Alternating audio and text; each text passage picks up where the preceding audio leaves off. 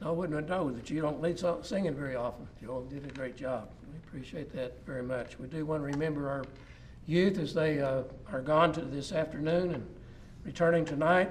Remember them that they have a safe journey, and we're glad that they are able to go and meet with other teenagers and younger people their age. If you have your Bibles, please turn to 1 Samuel chapter 15. 1 Samuel chapter 15. The Old Testament is very important for people living under the New Testament. The Old Testament is a type of mirror that reflects the attitudes and actions of people living under that time that either please or displease God. Romans 15 and verse 4 says, "Whatever things were written before time were written for our learning, that we through the patience and comfort of the Scriptures might have hope." There are three blessed promises for Christians who study the Old Testament: patience and comfort and hope. In our text tonight, which is 1 Samuel 15, verses 1 through 24, we find that a king, the first king of Israel, Saul, disobeyed God. And there are various lessons that we can learn from this text. In verses 1 and 2, Samuel told Saul to heed the voice of the words of the Lord. In effect, he's saying, you pay attention to the proclamation of the words of the Lord. God says he's going to punish the Amalekites for ambushing the Israelites as they were coming out of Egyptian bondage. God's instructions to King Saul in verse 3 were very explicit. He said, "Now go and attack Amalek and utterly destroy all that they have. Do not spare them, but kill both man and woman, infant and nursing child, ox and sheep, camel and donkey." And so Saul took 200 foot soldiers and 10,000 men of Judah out on his mission. Now the Kenites had been kind to the Israelites while they were coming out of Egypt, and therefore they would be in danger if the army attacked Amalek, verse 6. And so King Saul warns them to leave, and they did so. Saul and his army destroyed all the people of Amalek with the edge of the sword, verse 8. But we notice that they took Agag, king of Amalek, alive. And verse 9 says, "But Saul and the people spared Agag, and the best of the sheep, the oxen, the fatlings, the lambs, and all that was good, and were unwilling to utterly destroy them. But everything despised and worthless, that they utterly destroyed." Why were they unwilling to destroy these animals and other things that were good? They thought it would be a great waste, that they had a better idea than God. They were unwilling to destroy them because they thought that they ought to be saved, regardless of what God said. It was what they considered to be best rather than what God commanded. So they didn't want to waste those things. Well, God was displeased with their disobedience. In 1 Samuel 15 and verse 11, God says, "I greatly regret that I have set Saul as king, for he has turned back from following me and has not performed my commandments." And it grieved Samuel, and he cried to the Lord all night. Why was God sorry that he had set up Saul as king? Said it was because Saul had stopped following him and would not obey his commandments. Now, early the next morning, Samuel went to meet Saul, and when he found him, Saul said in verse 13, "I have performed the commandment of the Lord." God said, he has not performed my commandments. Saul says, I have performed the commandments of the Lord. One of them must be wrong. When Saul said, I have performed the commandment of the Lord, in verse 15 or verse 14 of 1 Samuel 15, Samuel says, what then is this bleating of the sheep in my ears, and the lowing of the oxen which I hear? And Saul answered in verse 15, and notice the difference. The people spared the best of the sheep and the oxen to sacrifice the Lord your God, and the rest we have utterly destroyed. We can see from his own words that he knew exactly what God had commanded him to do.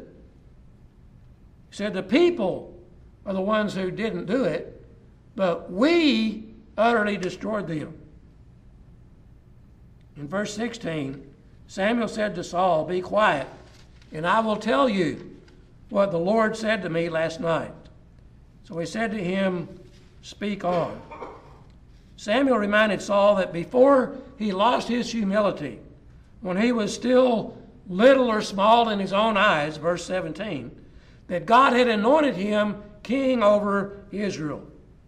He reminded Saul of God's specific instructions in verse 18. His mission was to go and utterly destroy the sinners, the Amalekites, and fight against them until they are consumed. So Samuel asked Saul why he did not obey the voice of the Lord. In verses 20 and 21, Saul said to Samuel, but I have obeyed the voice of the Lord. It's the same thing he said back in verse 13. I have obeyed the voice of the Lord and gone on the mission on which the Lord had sent me, and brought back Agag, king of Amalek. I have utterly destroyed the Amalekites. But here he goes again. The people took of the plunder, sheep and oxen, the best of the things which should have been utterly destroyed, to sacrifice them to the Lord your God in Gilgal. Much like what he said up in verse 15. But notice verses 22 and 23.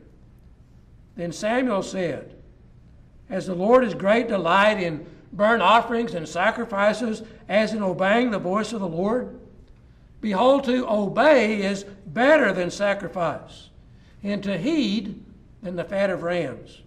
For rebellion is as the sin of witchcraft, and stubbornness is as iniquity and idolatry. Because you have rejected the word of the Lord, he also has rejected you from being king. Well, finally, Saul admits to Samuel in verse 24, I have sinned, for I have transgressed the commandment of the Lord and your words, because I feared the people and obeyed their voice. Finally, Saul admits that he is guilty, that he had disobeyed. In the New Testament, the word disobedience means an unwillingness to be persuaded. The disobedient are those who reject the will of God. Well, in our text, Samuel used two synonyms for disobedience to kind of give us an insight as to what it means. Those words are found in verse 23. The words rebellion and stubbornness. Now, tonight I want to notice four significant lessons that we can learn from Saul's disobedience. The first lesson is this: talk is not obedience. Just saying it is not obedience. In verse 13, Saul said, I have performed the commandment of the Lord. Again in verse 20, Saul said to Samuel, but I have obeyed the voice of the Lord. Talk is cheap. It's easy to talk a good game. It's easy for people to say, I love the Lord. But obedience is the acid test. Jesus said in John 14 and verse 15, if you love me, keep my commandments. And in John 15 and verse 14, said, you are my friends if you do whatever I command you. It's easy for us to say, I love my brethren. Those words may be cheap. Are we willing to lay down our lives for our brethren? In John 13, verses 34 and 35, Jesus says, a new commandment I give to you, that you love one another as I have loved you, that you also love one another. By this, all will know that you're my disciples, if you have love for one another. How will people know that we're Christians? Jesus said, by this. By what? Not by having the love that the world has for each other, but by having the love that Jesus showed and demonstrated in his life. God's people are willing to die for one another. In 1 John 3 and verse 16, John says, by this we know love, because he laid down his life for us, and we also ought to lay down our lives for the brethren. In 1 John 4 and verse 11, John writes, beloved, if God so loved us, we also ought to love one another. So many people today, quote, testify about their salvation, and yet they have not obeyed the Lord. A person will say, oh, I know I'm saved. I accepted Jesus as my Savior. And what he did was probably said a prayer, I accept you as my Savior. There's more to accepting Jesus as our Savior than simply saying the words. The person says, oh, I'm saved. I invited the Lord to come into my heart. You don't find those phrases in the New Testament. You don't find those phrases in the Bible. Jesus asked in Luke 6 and verse 46, why do you call me Lord, Lord, and do not do the things which I say? James writes in James 1 and verse 22, but be doers of the word and not hearers only, deceiving yourselves. So it's not enough just to claim to obey. Saul claimed it, but he didn't do it. We must do what God commands. Solomon said in Ecclesiastes 12 and verse 13, let us hear the conclusion of the whole matter. Fear God and keep his commandments, for this is man's all. King James says, this is the whole duty of man. So lesson number 1, talk is not obedience. Lesson number 2, partial obedience is still disobedience. Saul obeyed part of what God told him to do. He almost obeyed God, but he left out 2 things. Number 1, he spared Agag the king, and secondly, he spared the best of the animals and all that was good, verses 20 and 21. Saul's partial obedience was still recognized by God as disobedience. In 1 Samuel 15 and verse 26, Samuel said to Saul, I will not return with you, for you have rejected the word of the Lord, and the Lord has rejected you from being king over Israel. In spite of what Saul said, he had not obeyed God. God himself said, as we noted in verse 11, I greatly regret that I have set up Saul as king, for he has turned back from following me and has not performed my commandments. Jesus said in Mark 16 and verse 15, or verse 16, he who believes and is baptized will be saved. If a person believes but is not baptized, is that obedience? Has he done what God told him to do? If a person does a lot of good works, he's good, he's kind, he's a great neighbor, he may be a good citizen, he does all kinds of good things, but he doesn't obey what God says, is that obedience?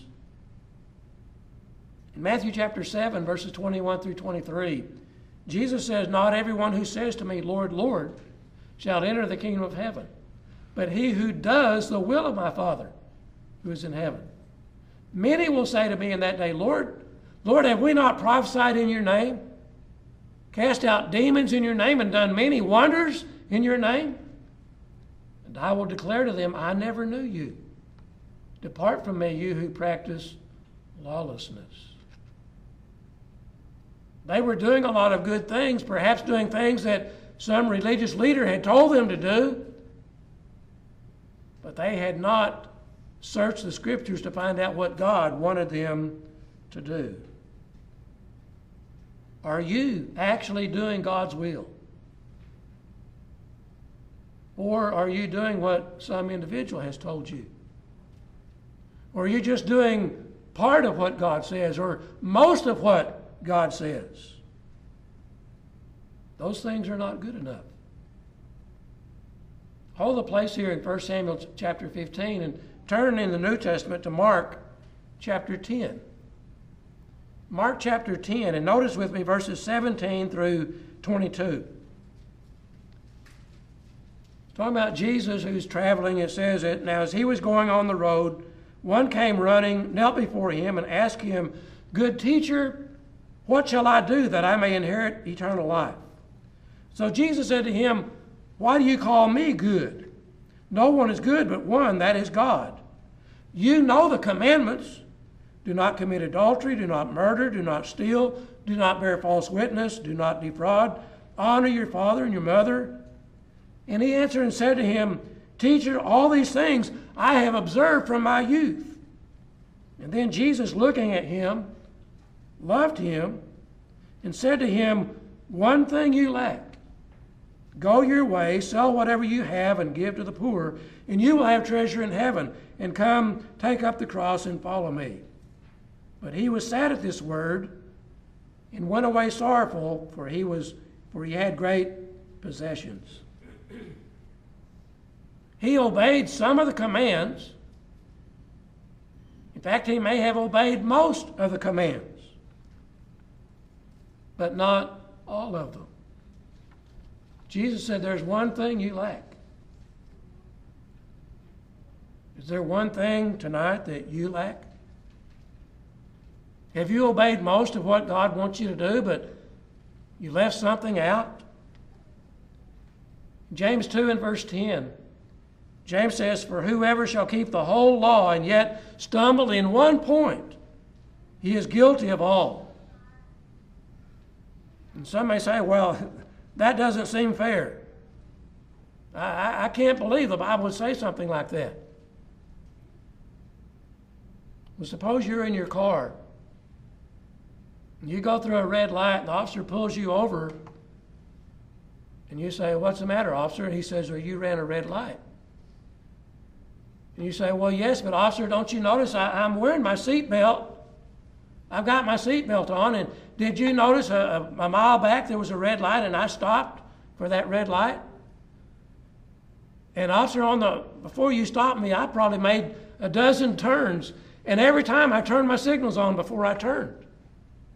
And officer, I've been driving quite a bit today, and I've not been guilty of speeding one single time. The officer says, You're still guilty. You ran a red light. You broke the law. And although you obeyed many other traffic laws, you were still guilty of disobeying the law.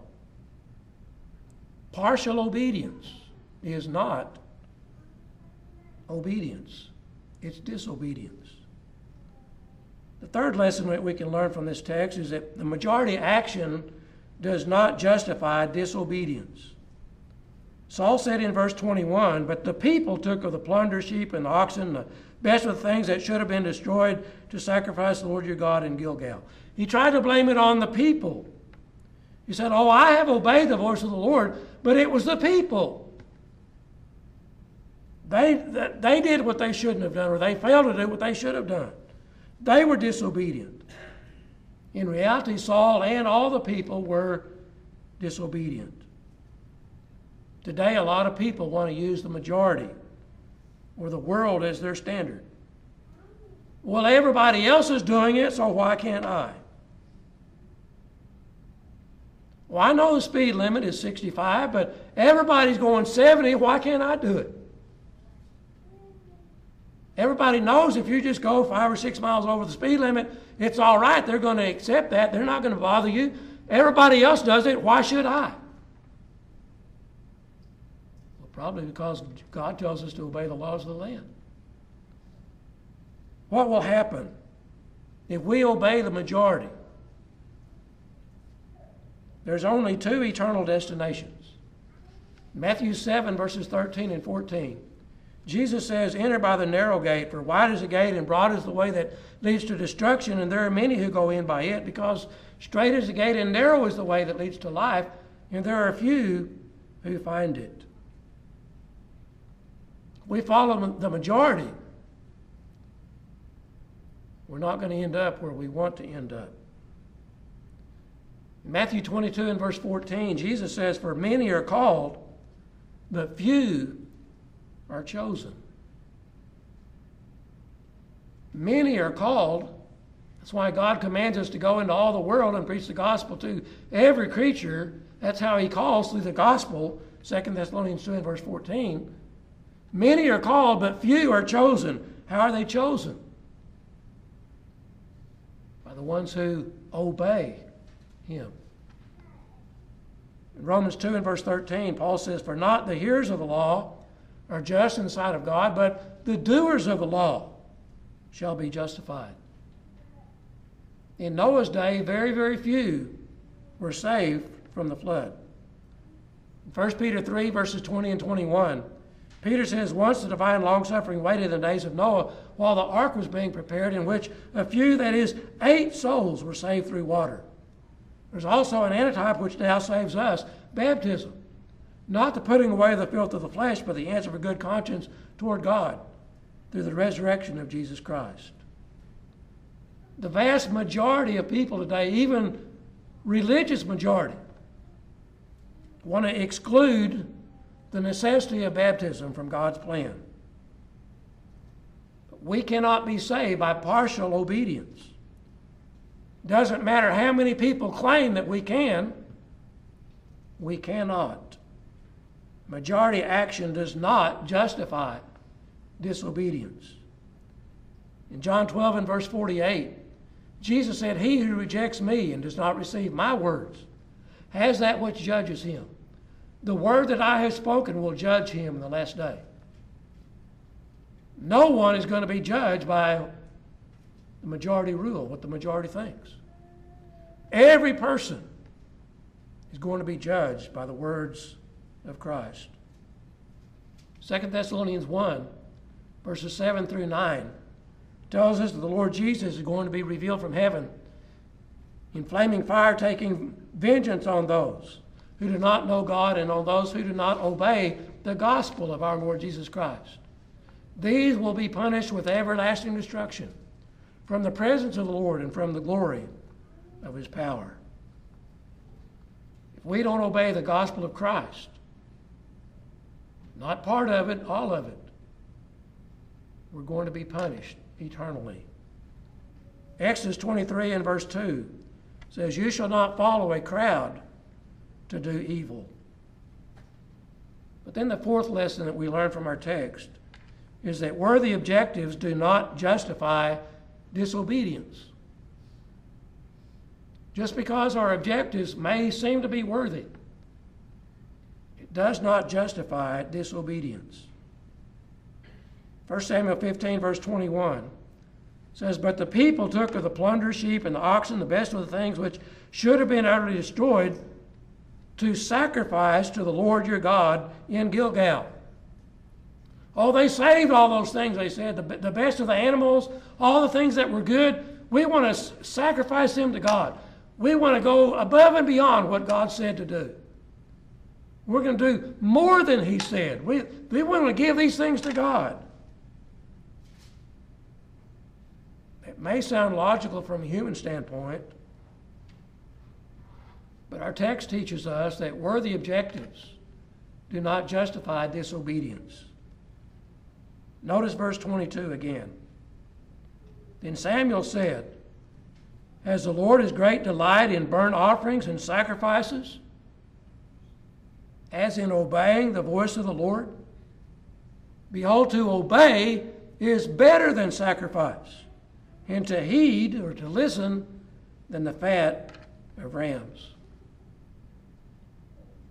Jesus tells us that the greatest commandment of all is to love God with all of our heart, with all of our soul, and with all of our mind. Matthew 22, verses 37 and 38. What does it mean to love God? We've already mentioned John 14:15 and John 15:14.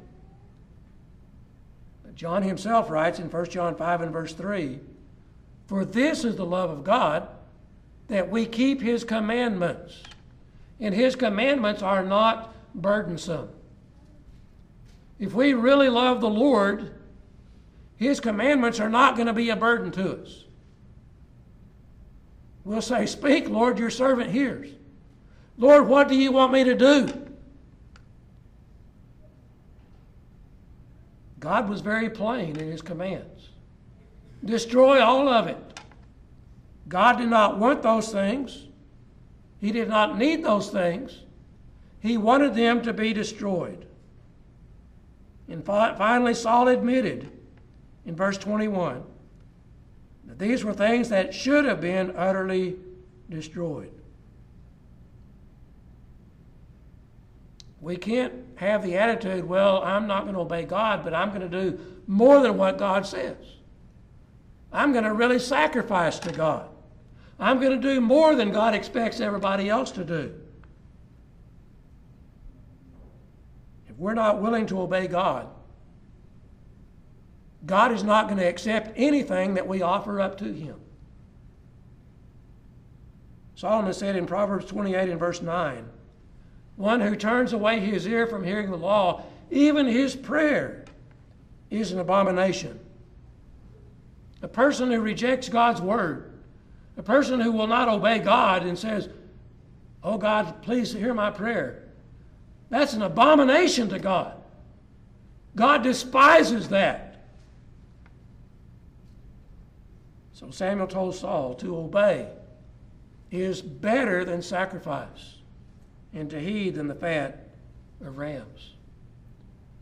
Deuteronomy 4 and verse 2 says, you shall not add to the word which I command you, nor take from it, that you may keep the commandments of the Lord your God, which I command you. The only way to obey God is to not add anything to it, nor take anything away from it.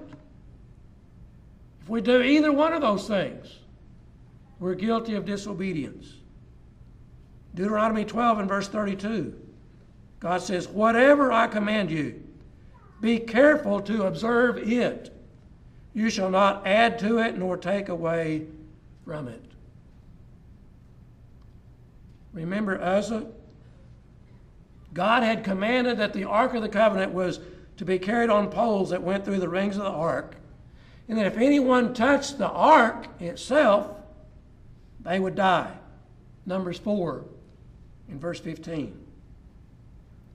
In 2 Samuel chapter 6, verses 3 through 7, we read where they were moving the ark on a new cart. And we read in verses 6 and 7 of 2 Samuel 6.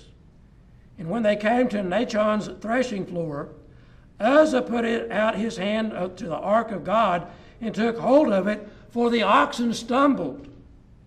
Then the anger of the Lord was aroused against Uzzah, and God struck him there for his error, and he died there before the ark of God. Did Uzzah have good intentions? The ark was on that cart. The oxen stumbled. It looked like the ark was going to fall off the cart, and so he grabs it to keep it from falling. What would you have done?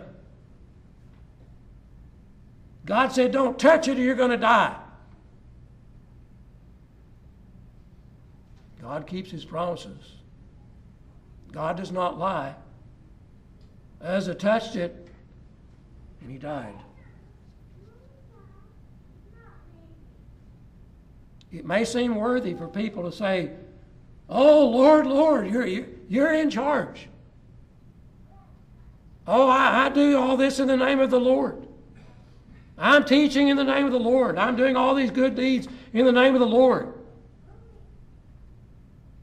Those who do those things and do not obey the will of God exactly are going to hear him say, I never knew you. Depart from me.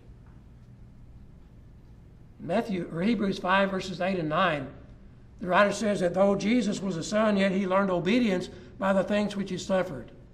And having been perfected, he became the author of eternal salvation to all who obey him. Jesus learned obedience. And I used to think, what does that mean? He was always obedient. He was never disobedient. He learned true obedience when he had to suffer for it. A parent tells their child, I want you to eat some ice cream. Oh, okay, I'll do that. That's easy. Parent says, I want you to eat that broccoli.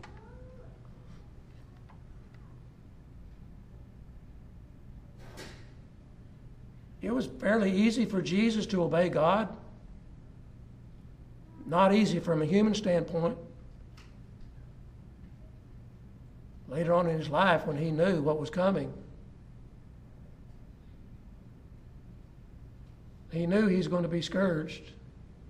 He knew all his disciples would reject him and leave him. He knew he was going to be crucified. He learned obedience. I think it was when he went to the garden and he said, Father, if it's possible, let this cup pass from me. That it really hit home. What does obedience mean? It means I'm willing to suffer. I'm willing to hurt. It's not always easy to do God's will. But we must do it. God doesn't think the way that we think. The people thought, oh, this is going to please God if we save all these good things and offer them as a sacrifice. Oh, yes, I know God sings, but it would be better if we had music. God, that would really praise God. Isaiah 55, verses 8 and 9, God says, my thoughts are not your thoughts, nor are your ways my ways, says the Lord. For as the heavens are higher than the earth, so are my ways higher than your ways, and my thoughts than your thoughts. Just because we like something doesn't mean that God's going to like it. God tells us what he wants. He says what he means, and he means what he says. And we need to be obedient to him. Proverbs 14 and verse 12 says, there is a way that seems right to a man, but its end is the way of death. And he repeats that in chapter 16 and verse 25. I don't know a better way of closing this lesson than reading again verses 22 and 23. And Samuel said, as the Lord has great delight in burnt offerings and sacrifices, as in obeying the voice of the Lord, behold, to obey is better than sacrifice, and to heed than the fat of rams. For rebellion is as the sin of witchcraft, and stubbornness is as iniquity and idolatry. Because you have rejected the word of the Lord, he also has rejected you from being king. We can't just do part of what God says. We can't just do most of what God says. We can't just claim that we're obeying God. We have to truly submit. God, whatever you want me to do, I'm willing to do it. Anything else is iniquity, stubbornness. Are you really obeying the Lord? Or are you trying to do like Saul did? just do part of what he says because, well, I agree with that, but I don't understand the rest, so I'm not going to do it. That doesn't work. We must submit wholeheartedly and completely to him. Tonight, if you need to respond to the Lord for any reason, if you're ready to be baptized for the remission of sins, or you need prayers for help in any way, please come while we stand and as we sing.